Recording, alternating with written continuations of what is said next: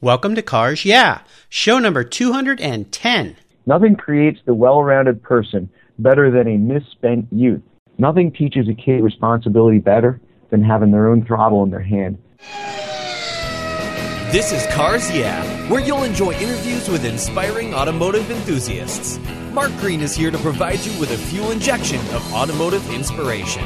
So get in, sit down, buckle up, and get ready for a wild ride here on Cars Yeah.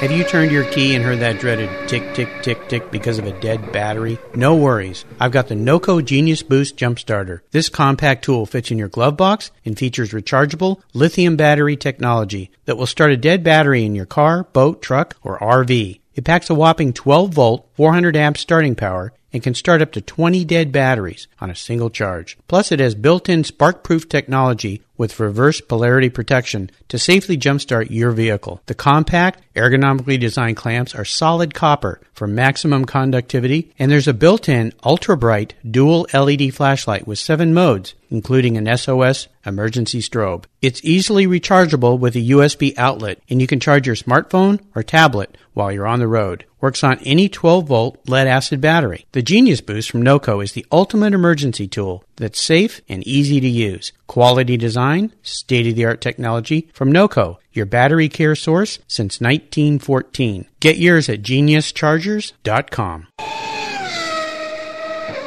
Hello, automotive enthusiasts. Today I am so excited to introduce a very special guest, John Light. John, are you buckled up and ready for a fun ride? Heck yeah, Mark. Sounds like we're going to have a good time here. I think so. John Light is the Power Sports Division Manager at Evans Cooling. Evans is a company his father started over 21 years ago. They develop, manufacture, and sell waterless coolants for all kinds of combustion engines, and they work with some of the biggest automotive companies and names in auto racing. Their products solve cooling problems, reduce maintenance costs, and can reduce fuel consumption and emissions, and they eliminate the need for disposal of harmful contaminants. A really cool product. So, John, I've told the listeners a little bit about you. Would you take a moment and share a little bit more about your history, your business, your interest, and, of course, your passion for automobiles and motorcycles? Sure. Well, I like to consider myself a young fellow, but at 44, I'll let you make your own mind up about that. You're looking pretty young from this side of the age chart. I grew up in Connecticut, next to the Lime Rock racetrack in the northwest corner. Very cool. My family is essentially a bunch of motorheads, so it probably couldn't be helped, but living next to a racetrack definitely got me started down what we'll call the right road. Yeah. And, exposed me to a lot of what goes on in the race industry outside of the actual cars or bikes on the track and more of the people involved. Growing up, although this is a family business essentially, and I was surrounded by the technology as it was being developed, I never saw myself as, stepping into shoes, or there was no expectation that I'd be part of the company or anything. It just, my parents let me have free reign and see where I end up. Nice. Now looking back at it, it's almost like, where else could I have ended up? Sometimes it's nice having fate make your choices somewhat for you, but at the same time, you do have to take that choice also. Sure, absolutely. Well, tell me a little bit about Evans Cooling, because the technology that you guys have created and developed is really interesting. Well, it started in car racing at Lime Rock, being the home track, years and years ago. I'd have a hard time nailing down when exactly. I know certainly in the early to mid-1980s, we were messing with waterless coolant. But I also remember back to the 70s, the same people and race cars. I don't know that they were working on coolant at that time, but there were other products being developed. Jack Evans, the partner going back, he had oil pans and AccuSump turbo oilers and spin-on oil filters where you could remove the element and see what was coming out of the motor. A number of other products. So anyway, moving forward, I just kind of love the machines, but grew up riding motorcycles. Although Lime Rock doesn't do any motorcycle racing, it's only cars, I really gravitated more towards the motorcycle end just because I guess that was more available to me. When I was about 19, I started racing motorcycles. Did that for a pretty long time, up till 2006, went to school and all that kind of thing, and fit my life in around racing, because that's what I really wanted to do. Can you tell me a little bit about the product that you guys make? And is it a chemical process? Is it a chemical product that replaces the water in the cooling system for a combustion engine? Yeah, the current formula is a blend of glycols, same basic chemicals that are already in antifreeze. It started with propylene glycol. I don't think anybody had ever used propylene glycol as a coolant before we moved forward with that. I remember my father looking through my mother's organic chemistry books, and one day he was pretty excited and would say the words propylene glycol, which didn't mean much to me, but it sure sounded interesting. Yeah. As a fluid, it worked well, let's say, in a racing setting. It was pretty thick, high viscosity, not very good cold weather performance. The heat transfer quality isn't all that great, but it's waterless and has a high boiling point. It's not corrosive. So running in the race car, it solved a lot of the issues that they found in racing, which is a lot of the engine tuning limits are based around the parameters of water. When water begins to boil, the vapor expands a lot. It takes up a lot of space compared to other fluids. This is why a steam engine works. Gives you the power to push a piston. Right. So what it's doing in the engine is, once it starts to boil, it's pushing liquid coolant essentially out of the cooling jacket. Once you do that, you don't have the coolant on the metal. The metal temperature goes up really high in that one location, and you have a hot spot that creates detonation. With a waterless coolant, you always have liquid to metal contact, and so you can play with other parameters. You can lean out the fuel mixture. You can run a higher compression or more advanced spark. There's a number of things you can do to make more power because the boundaries have been moved. Very cool. I love that the technology side is really, really interesting. And I would assume your time spent racing motorcycles garnered a lot of information and technology for you that you could carry forward into your job today. Absolutely. When I go and talk with a team, I already know essentially what their problems are. Not specifically, but in terms of budget, schedule, being able to, trying to build more power reliably.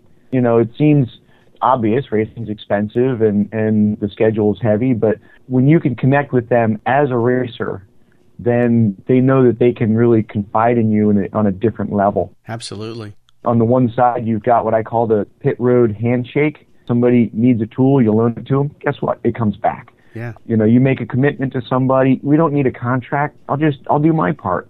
You put a check in the mail today, I'll put the coolant in the mail today. And guess what? They both show up. Yeah. So that's really great. As we continue on your journey, I always like to ask my guests for a success quote. It's a great way to get the inspirational tires turning here on Cars Yeah. So since you like motorcycles, I usually say take the wheel, but I'll say, John, take the handlebars. Well, I'm glad you gave me a heads up before this, because thinking about a quote, but there's really one that comes to mind, and that is, nothing creates the well-rounded person better than a misspent youth. Uh-oh. I think there's a story behind this. Well, to my knowledge, that was coined by my mother. What she's referring to is, my father, he's the chief engineer in the company, but he's not what I call a clean room engineer. He's not a lab coat type personality. He's the guy who's going to get an idea, go out in the garage, and put something together, and just make something work any way that you can first, and then start working on the design and polishing it up. And I think part of this comes from when he was growing up. He's an electrical engineer, actually. Growing up, he would collect up old radios, we're talking in the 50s, that didn't work. He'd fix them. He'd build things. He probably almost set his parents' house on fire a number of times. There's a few stories about things that, hey, kid's going to do what a kid's going to do, and he's not necessarily going to tell his parents about it. But yeah, close your ears, all you mothers out there. Well, I like the fact that he's hands-on. I think that's really great, and it's served the business well, obviously, because he puts his ideas to work in vehicles and on the track, so that's great. How have you incorporated that success quote into your part of the business there? Well, I think you're going back to my years racing motorcycles, where you talk about a misspent youth. You walk out of any form of racing, unless you somehow manage to become famous and champions and everything, you walk out with a lot less money than you walked in with. I've heard that over and over again. Yeah, and the time you spent means that you didn't spend your time doing other things. In a way that's good. It can keep you out of trouble. Certainly, it teaches you all sorts of things, how to overcome things, how to keep working on something until you figure it out, because you got a time deadline. If that green flag drops and you're not there, yep. Well, you traveled down there for nothing. Yeah. All that time spent racing and experience is invaluable to me in what I do today with Evans, because not just dealing with the race teams, but just mechanically understanding things, being able to speak to different levels of people, whether someone's an engineer or whether they're a backyard building mechanic who goes racing on dirt track and stuff, and they've all got something to offer. One thing I've learned is you don't line up on the start and look at the guy next to you and say, he's wearing overalls and farmer's work boots. Guess what? That guy might be really fast. I've had that experience, and you never judge somebody by where you think they've been or they're coming from. Yeah, we can go back and look at Carroll Shelby as an example of that in the old school days of racing. He wore those overalls when he raced, so he did pretty well for himself, I think. Will you share a story with me that instigated your passion for cars, that pivotal moment when you really knew you were a car guy? Growing up in a family of motorheads obviously is a framework that is there. But growing up next to the Lime Rock racetrack, riding mini bikes, my parents got me a little Italjet 50 when I was 8. And I had some friends on the other side of the racetrack, and they would come over to my house, and we'd go back through the track again. We had a hole in the fence, go ride around on the access roads, and they had some sand pits and stuff, and just the ability to step out of life and be in the moment. Third grade, I've got homework, I've got this. You know what? When I'm riding my mini bike, I'm not thinking of anything else. I got my kids riding bikes, and I believe firmly that nothing teaches a kid responsibility better than having their own throttle in their hand, because there's a cause and effect there. Yes, absolutely. You do something dumb, it's going to hurt, and then you learn. Yeah, I love that. That's great. I had a guest on last week, Bruce Canepa, who runs a really successful operation where they build cars, vintage race cars, and he shared the same story, only his was with a go-kart, racing go-karts up and down alleys. John, what I'd love to do now is take a look at some of the roads you've driven down and crawl under the hood here and ask you to share a huge challenge or a great failure that you faced in your career. But the most important part of this has to do with how you overcame it and what you learned from it. Well, of course, there's been a lot of challenges, and the one that comes to my mind prominently here is probably because of where I am right now and what I'm doing, and really the challenge is that we're marketing a product that goes against the common knowledge and tradition of cars that dates back over 100 years. You talk about a waterless coolant, people don't know what you're talking about. They think, is it a gel? Is it a powder? How can it be liquid and waterless? Well, right. Okay, there's probably not much water in your gasoline, so we know that not all fluids are water, but it doesn't always lead to mind. And then when you start telling them how it works and what you can do, they're not really sure they believe you. If you say you can open the radiator cap when it's hot and it doesn't spray out at you, people need to see that. Right. To believe it. Or if you say, hey, if you're running at 220, 230 coolant temperature, you're on the edge of overheating right there. Stuff's starting to happen, but with our coolant, it's running just as well as it did at 190. Well, how's that possible? I know my engine doesn't run well when the coolant gets hot. Well, that's because of what's happening where the coolant's boiling in the engine. Sure. The temperature you see is the bulk coolant temperature. It's not in the head around the exhaust valves. And there's always a lot of explanation and belief, really, that has to come with it. Sure. And basically, you just have to try it to find out. You just have to give it a chance. I think I've learned a fair amount about trusting the fellow man. I give them the information, and they need to do their own work, and they'll see that our product does what we say it does. I can see how that would be very challenging because you're Like you said it well at the beginning, you're overcoming a thought process of 100 plus years old. That water goes in the radiator, it gets hot. If it gets too hot, it boils over, causes problems, and head gaskets blow up, and all sorts of bad things happen. So yes, this new technology, overcoming that with people's expectations and perspectives definitely would be a challenge. Let's shift gears here and go to the other end of the spectrum and talk about an aha moment. Maybe one of those times when you realize an idea or a concept you had was a great one and it was going to make it.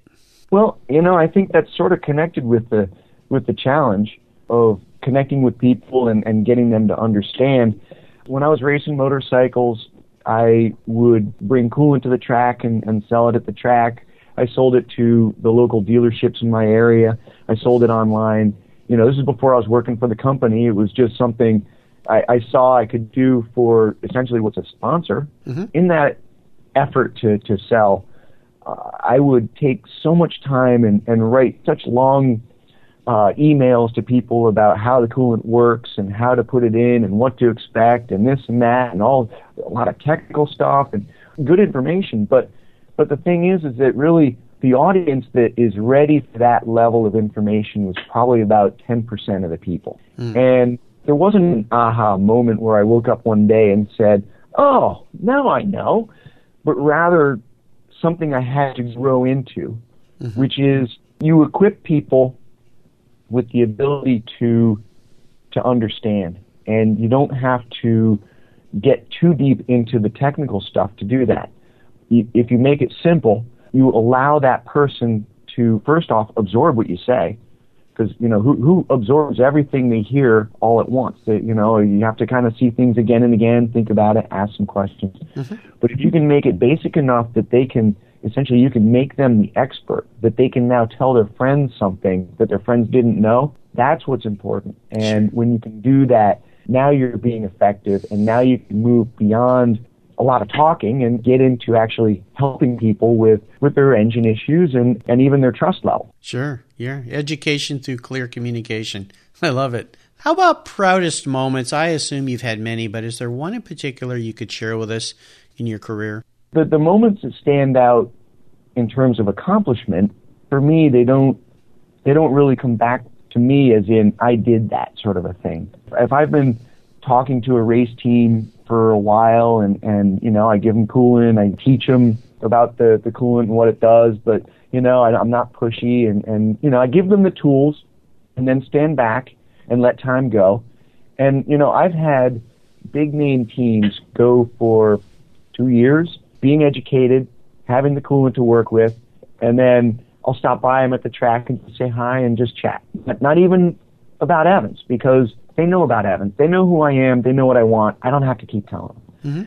Well, when that team, when they have the realization that water isn't working for them and that Evans does, it solves the problem, and then they start using the coolant, that's a great accomplishment. But right. Is it mine? Can I be so proud of that? I don't think so, because really it's the guy on the team who is able to learn something new and do the opposite of what he'd thought for a long time. It takes a lot for people to change their mind. It says something about their level of ego when they can do that based on facts. You see facts, and if the facts don't agree with what you thought, well, you either change what you think or you deny the facts. Well, okay, I think they can be proud of being able to change what they think and make an advancement. That's not my proud accomplishment, though. You know what?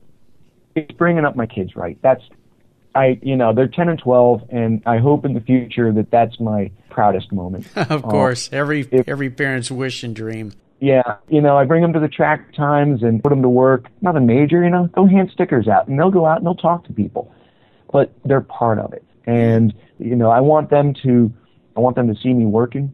I want them to understand that work isn't just showing up. You have to be creative. You have to get out there and make a real effort, not just a visible effort. Sure.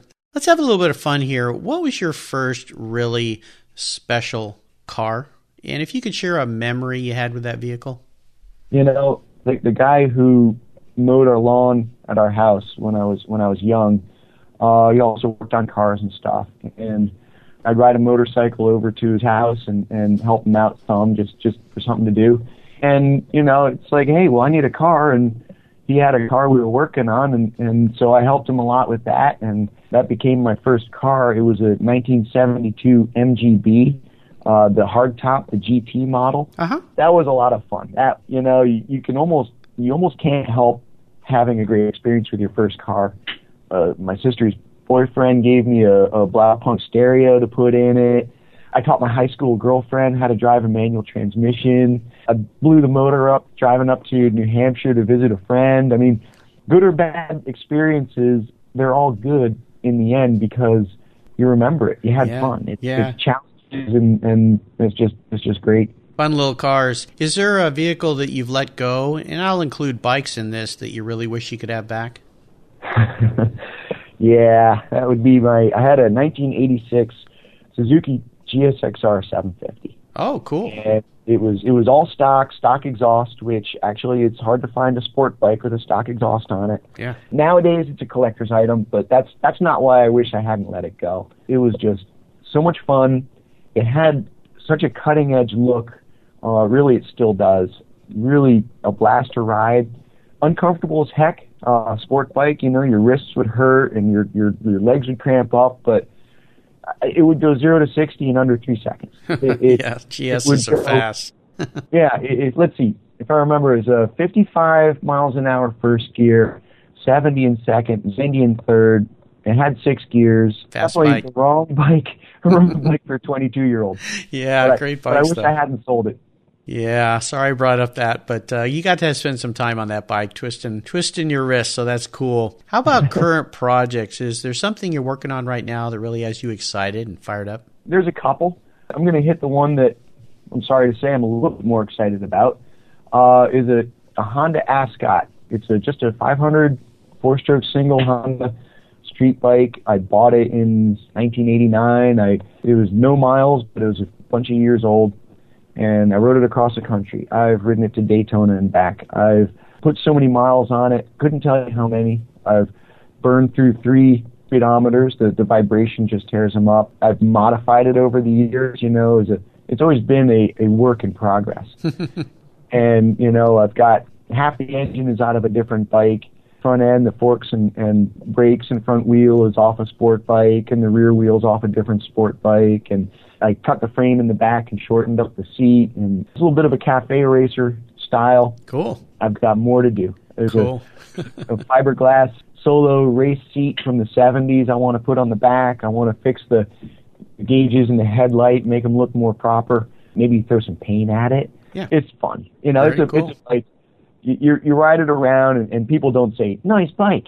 They say, what is that? Yeah, very cool. That other project, I still have my aunt's car that I bought from her in the 1990s. It's a 1976 Mercury Capri. Oh, wow. It's a German Ford with a little 2.8-liter V6 rear-wheel drive, pretty sporty. Yeah. And it was just really fun to drive. It got to the point where it needed a lot of mechanicals, and the body started rusting. And then I took it apart and had it dripped and primered. And the project, I've been carrying it around with me for a bunch of years now. And I'm going to fix it, and I'm going to put it back on the road because that thing has just a lot of good memories and a lot of fun left in it. There you go. Now, here's a rather introspective question for you, John. If you were a car, what kind of car would you be and why? I think I'd have a hard time coming up with a specific on this. It's quite easy for me to say what I wouldn't be. And no, I won't say Yugo because you can have fun in almost anything. But I wouldn't be a self-driving car because I couldn't have any respect for the person who'd be in the, quote, driver's seat. There you go. That's a trend that's only going to, it's a recipe for disaster for those of us who love an engine. Yeah, I agree.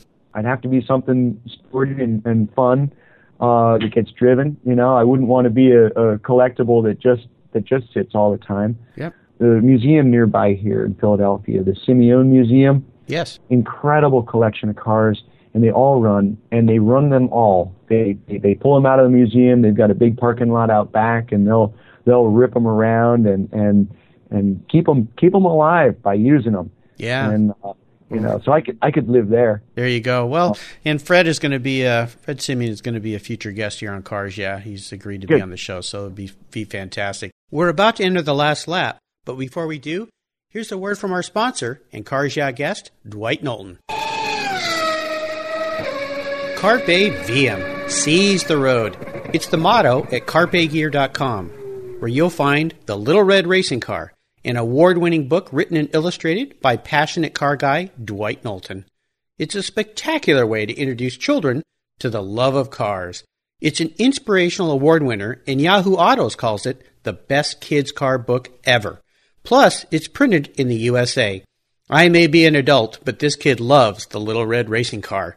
Dwight is finishing a second book in collaboration with Sir Sterling Moss about the story of his record-breaking win of the 1955 Mille Miglia. Check out Dwight's Carpe Diem brand, where you can find his book, shirts, and more that embrace his Seize the Road philosophy. Enjoy Carpe Diem at carpegear.com, and be sure to sign up for his newsletter while you're there. That's carpegear.com, C-A-R-P-E gear.com. All right, John, we're back, and we're entering the last lap, and you've been on the track, you know what this means. The white flag is out, and this is where I'm going to fire off a series of questions, and I'd like you to give our listeners some very quick blips of the throttle answers. So you ready? Yep. What's the best automotive advice you've ever received? Fix it yourself. Very good. I like that. Would you share one of your personal habits that you believe has contributed to your success? I think that would have to be that I've always done what I wanted when it was possible. Very nice. Great. Do you have a resource that you could share with our listeners? And I know there are a lot of them out there these days with the web and blogs and so forth, but is there just one you can think of that you really enjoy? Your best resource is going to be the one you develop yourself. If you go to a shop, don't just walk in, tell them what you want and give them the money. Be friendly. Strike up a conversation. Get to know them a little bit. Don't forget to tip your mechanic. I know that they get paid plenty of money. You know what? $5 on the counter, they'll remember you, and you build something that they'll help you out when you're in a pinch. How about a book? I know there's a lot of great books out there, but if there's one you could share with our listeners, what would it be? I read a book by Matt Oxley called Stealing Speed. It's a story of how the modern two-stroke came about after World War II. An engineer in Germany who was forced into Hitler's jet propulsion department learned all about expansion chambers through the pulse jet and a number of other things. He was super creative. He had nothing to work with after the war behind the Iron Curtain. He would cut metal up, make exhaust pipes, cut the pipes apart to reuse the metal because he couldn't get more. Fantastic story. Oh, sounds awesome. That sounds like a great book. That's the first time that's been recommended here as well. Listeners, you can find links to these resources at carsyeah.com/John Light. All right, John, we're up to the checkered flag, and this last question can be a real doozy for some folks. If you could have only one collector car in your garage, but don't worry about the cost, because today I'm going to buy you whatever you'd like that exists on this planet, what would that one vehicle be and why? You had to save the hardest one for last, didn't you? I'm sorry, yeah. I'd have to say it's my mom's Austin Healey. No kidding. Your mom's Austin Healey. Why is that? It's not about the value or anything. I mean, it looks beautiful, but you know what? It's all about the sound. I saw a guy who had a Healey with a V8 in it once, and, you take the best part of the car out, he'd probably electrify a Stradivarius. Yeah. Well, what model Austin Healey does your mom have? It's the 3000 Mark III. Mark III? Yeah. Okay. Cool. Very cool. What are the colors of that vehicle? Well, it started out as sort of the steel blue, but she felt that there was no visibility on the road, that people had a hard time seeing it. So it's British Racing Green. Very nice. Cool. Great car. Great car. And you saved me some bucks because since it's your mom's car, maybe I can convince her to give that to you someday. So I don't have to pay for it. So I appreciate that. Mom, I wasn't putting in a request. I'm just having fun here. Come on, Mom. Help us out a little bit. John, you've taken me on a great ride today, and I've really enjoyed your stories. I want to thank you for sharing your journey with the Cars Yeah listeners and with me. Could you give us one parting piece of guidance before you drive off into the sunset in Mom's Austin Healey? We all have responsibilities, but one of the big ones is to go through life as you choose it. If you can find passion in your work, then you're going to be happy. People say, if you love what you do, you don't work a day in your life. That's nonsense. That's nonsense. I mean, everybody's got to do stuff at work they don't like doing. But if you really love 40% of what you do, the other 60% doesn't matter. It's all worth it. There you go. Find your passion. It's what Cars Yeah is all about. Great advice. Listeners, again, you can find links to everything on John's show notes page at carsyeah.com/John Light. John, thanks again for being so generous with your time and your expertise and for sharing your experiences with me and the listeners. Until we talk again, I'll see you down the road. Thanks a lot, Mark. You're welcome. Thank you so much for joining us on today's ride here at Cars Yeah. Drive on over to carsyeah.com to find show notes and inspiring automotive fun. Download your free copy of Filler Up, a fun book filled with gorgeous photographs of fuel filler fun, including quotes from more inspiring automotive enthusiasts. Download your copy today, and we'll see you next time on Cars Yeah.